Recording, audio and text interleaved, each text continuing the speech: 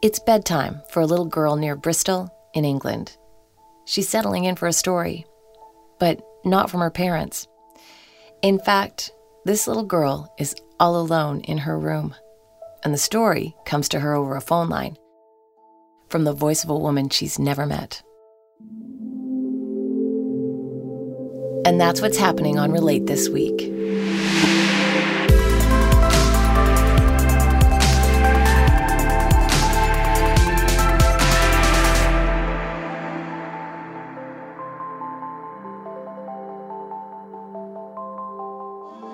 I'm Tamara Stanners, and this is Relate by Zendesk.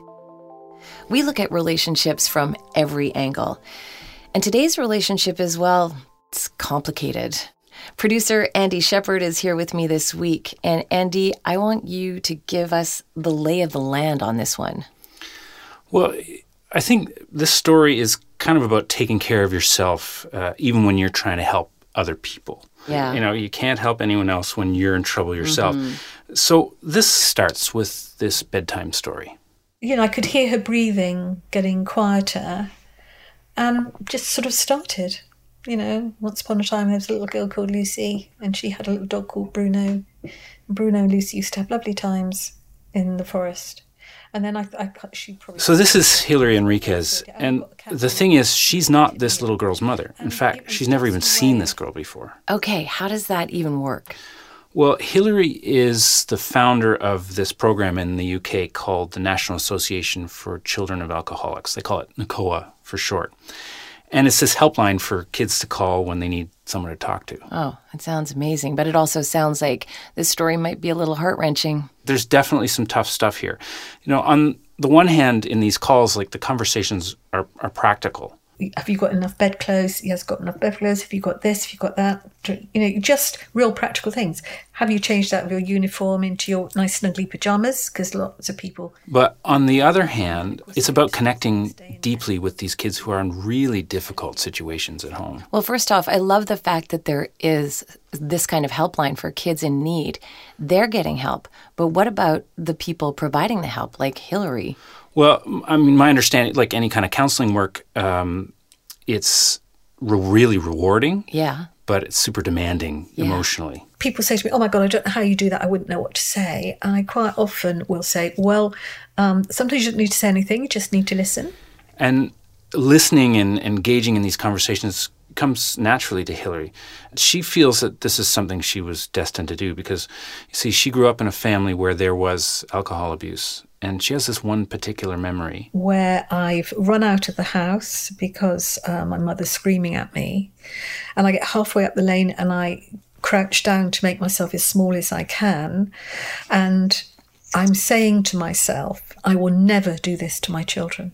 And in a way, the kids who call the helpline are her children. I mean, unlike her mother, Hilary's actually providing real comfort to these kids who so desperately need it. And, you know, sometimes all that means is, you know, something as simple as reading them a bedtime story. When it sort of first started to happen, it just seemed, you know, I knew that this little girl was really tired. She knew she could go downstairs to get a glass of milk between certain times, but not after. So it was a question of, okay, what can we do right now? Okay, have you got your milk? Got my milk. You know, have you got enough bedclothes? Yes, got enough bedclothes. Have you got this? Have you got that? And then it was, you know, I could hear her breathing getting quieter and just sort of started. You know, once upon a time there was a little girl called Lucy and she had a little dog called Bruno. Bruno and Lucy used to have lovely times in the forest.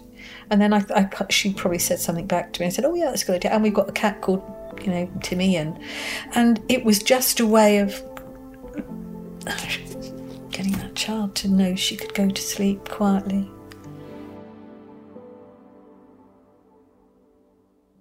It really can't be easy to keep yourself emotionally separated from these situations, you know, with these children who need you and you can't be there. Yeah, well, there was this one caller who worked her way into Hilary's life in a way that she couldn't have anticipated.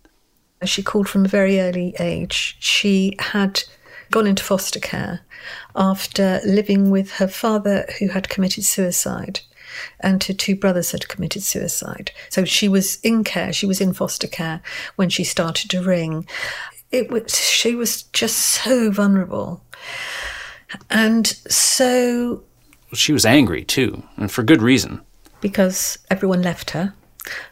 She started off, you're going to leave me as well, so I may as well not talk to you. So it was testy, so to speak. But of course it was, because the people who she loved and who loved her had ultimately left her. So she had lots of panic attacks.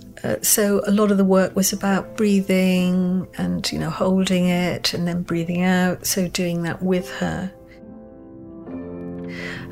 She cried a lot. The more she got to know us and knew that we always picked up the phone, we could hear all of her anger and all of her despair. We could hear everything and never put the phone down on her. That is the exact kind of unconditional support that kids like that need. And, they need to know that there's somebody there for them no matter what. Yeah, exactly. And Hilary became the main person that she called. They had this relationship. The young girl she'd call regularly over the years, and Hilary got to know her deepest thoughts. But, there's a flip side to this intimacy.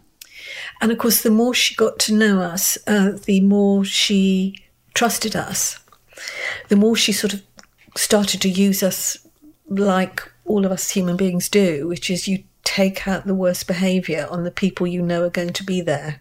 You always hurt the ones you love. That's what they say. And it's hard to be, like, if you're a parent, even if you're a parent, it's hard to be unconditionally supportive in a situation that's really difficult like that. But then the calls went in this unexpected direction. She became a little obsessed with the fact that we might disappear. Because, of course, she thought we were going to disappear because everyone in her life had disappeared. So she was worried about money, our money. And, she would say, but are you going to have enough money to keep going? And I think she'd gone onto the website and found the accounts on the website, which, of course, are clearly published. And quite frankly, the accounts did look pretty grim. And then she sent us some money, a postal order. I think it was for £5. Unbelievable. Yeah. Like selfless, but for good reason. Yeah, no kidding. Although Hilary didn't want to accept this money. That was a really interesting thing, because part of me thought, this is changing the relationship. But the thing is, she couldn't exactly refuse the money because the girl had sent it through their public donation form. So Hilary is a problem solver. She figured out what she would do is set up this regular dedicated call for the girl. Wednesday afternoons at a certain time, she would call the helpline and it would be put through to me. And she didn't treat this as helpline time. This was different. What we would do is I started it so I could tell her about funding and tell her about what I was doing. So she just didn't have someone, wafting her away and said, no, you can't help. So she would be then less worried about the helpline disappearing like everything else good in her life had. Yeah, exactly. But the thing is, eventually, these two things started to overlap. Like the calls with Hilary started to overlap with those personal helpline calls. We began to get quite close, and she started to tell me things that she wasn't talking to the helpline about, which, makes sense because she'd started to think, well, I guess if everyone else goes, Hilary's always going to be there, sort of thing. And so we went from it being all about money to being about her as well. So the lines sort of got blurred in terms of boundaries. Well, it got more complicated. Right. And Hilary knew that this girl was from the same town that the helpline was located in. And one day on the phone, the girl told Hilary that she'd actually seen her at a local charity event. And she said, and then I thought, if I go and speak to her here, everything changes. Wasn't that an amazing insight? Whatever in her mind she built up around me, she would see probably something completely different. And I think she probably thought the same about her. And it's true. It's really interesting. that she knew that. She knew that everything would change. It's sort of like when you meet a radio host that you love and they look nothing like what you've imagined them to be. Well, it sort of pops a Right. bubble, and there's something like talking on the phone in particular is really quite intimate, Yeah. right? But the dynamic is different when you meet the person in person. So the problem was that this girl was not open to change, right? She'd had enough change in her life, I think, and she'd come to rely on Hillary. She'd started calling at the age of 7, and by now she was 12 years old or so. And by this point, the calls were getting darker and darker, and the girl had started to drink herself. Oh, no. Well, and also she started to get more angry at Hillary, right? I mean, one day this girl started to question Hillary's qualifications, about her ability to counsel. What did Hillary know about family substance abuse? And I just thought, I can't do this anymore. I mean, she was telling me she never wanted to speak to me again. And she slammed the phone down. And I do remember standing up, closing the door, because I knew what I needed to do was sit with my thoughts for a while, because they were everywhere. And my body was a little bit jittery, and I sat with my head in my hands. Oh, after she'd invested so much emotionally to this girl, it must have been so hard to go through this. Well, in a way, the abuse that Hillary had endured when she was a kid gave her, strength and purpose as an adult. But she was also figuring out that there were limits to what she could do. So what could she do in a situation like this? Her job is to help kids in need, but when it's actually hurting you, then what? Yeah, I think she was at a crossroads at this point. I think because of where I came from, I am quite good, probably too good sometimes, at compartmentalizing things. And it's interesting because as soon as I realized I was holding on to it somewhere in my body, that I began to take a bit more time off. So she reflected, she examined her role as a support worker, and she needed to figure out a way to, know where the boundaries were for these types of calls. I think that's key for a person in this kind of situation. You really have to take a step back and look at the bigger picture and really, breathe for yourself. Yeah, and she found that perspective, and she came back to work, and she was ready to take this girl's calls again. But the girl never called back. What? What happened to her? Well, we don't really know. I thought she would ring back, to be honest, because she had, she'd slammed the phone down on me before. And she didn't. And she didn't. I was quite shocked by that. And then I realised I was relieved, because it gave me the opportunity to not park it. The opportunity to unload all of that emotional weight and baggage. Yeah, and that's the thing with these kinds of helplines. I mean, it never really ends, right? So as a counselor, you have to build in time to decompress or to move on to other clients. But Hillary still thought about this particular girl. So there wasn't a point when I told her I wasn't going to speak to her again. But I think what she realised she'd done was she'd pushed me into the same category as her dad and her brothers and her best friend who'd all committed suicide. It was like she had made me dead to her. And that's quite hard to think about and to know that. But that was the way it had to be for her, I think.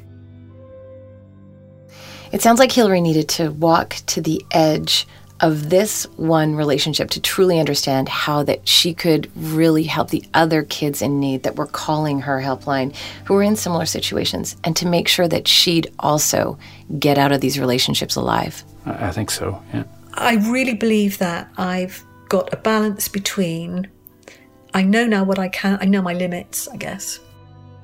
And if things are tough, I reach out for help from people that I trust.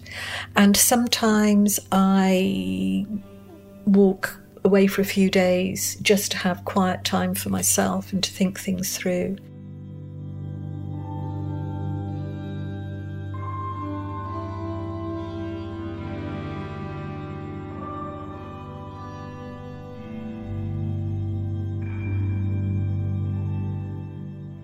Special thanks to Lily Ames for that interview with Hilary Enriquez.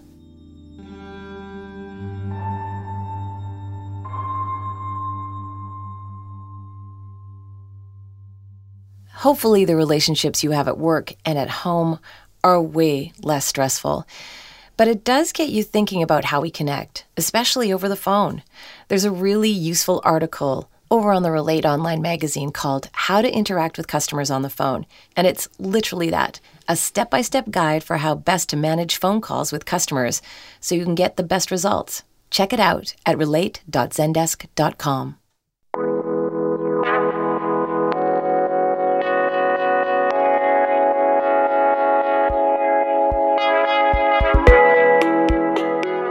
That's it for Relate this time around.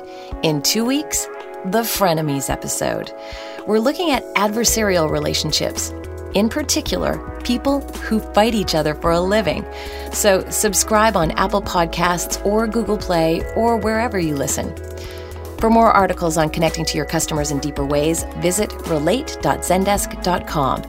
And if you want to explore technology built to improve your customer interactions, head over to zendesk.com for a free trial. I'm Tamara Stanners. Talk to you soon.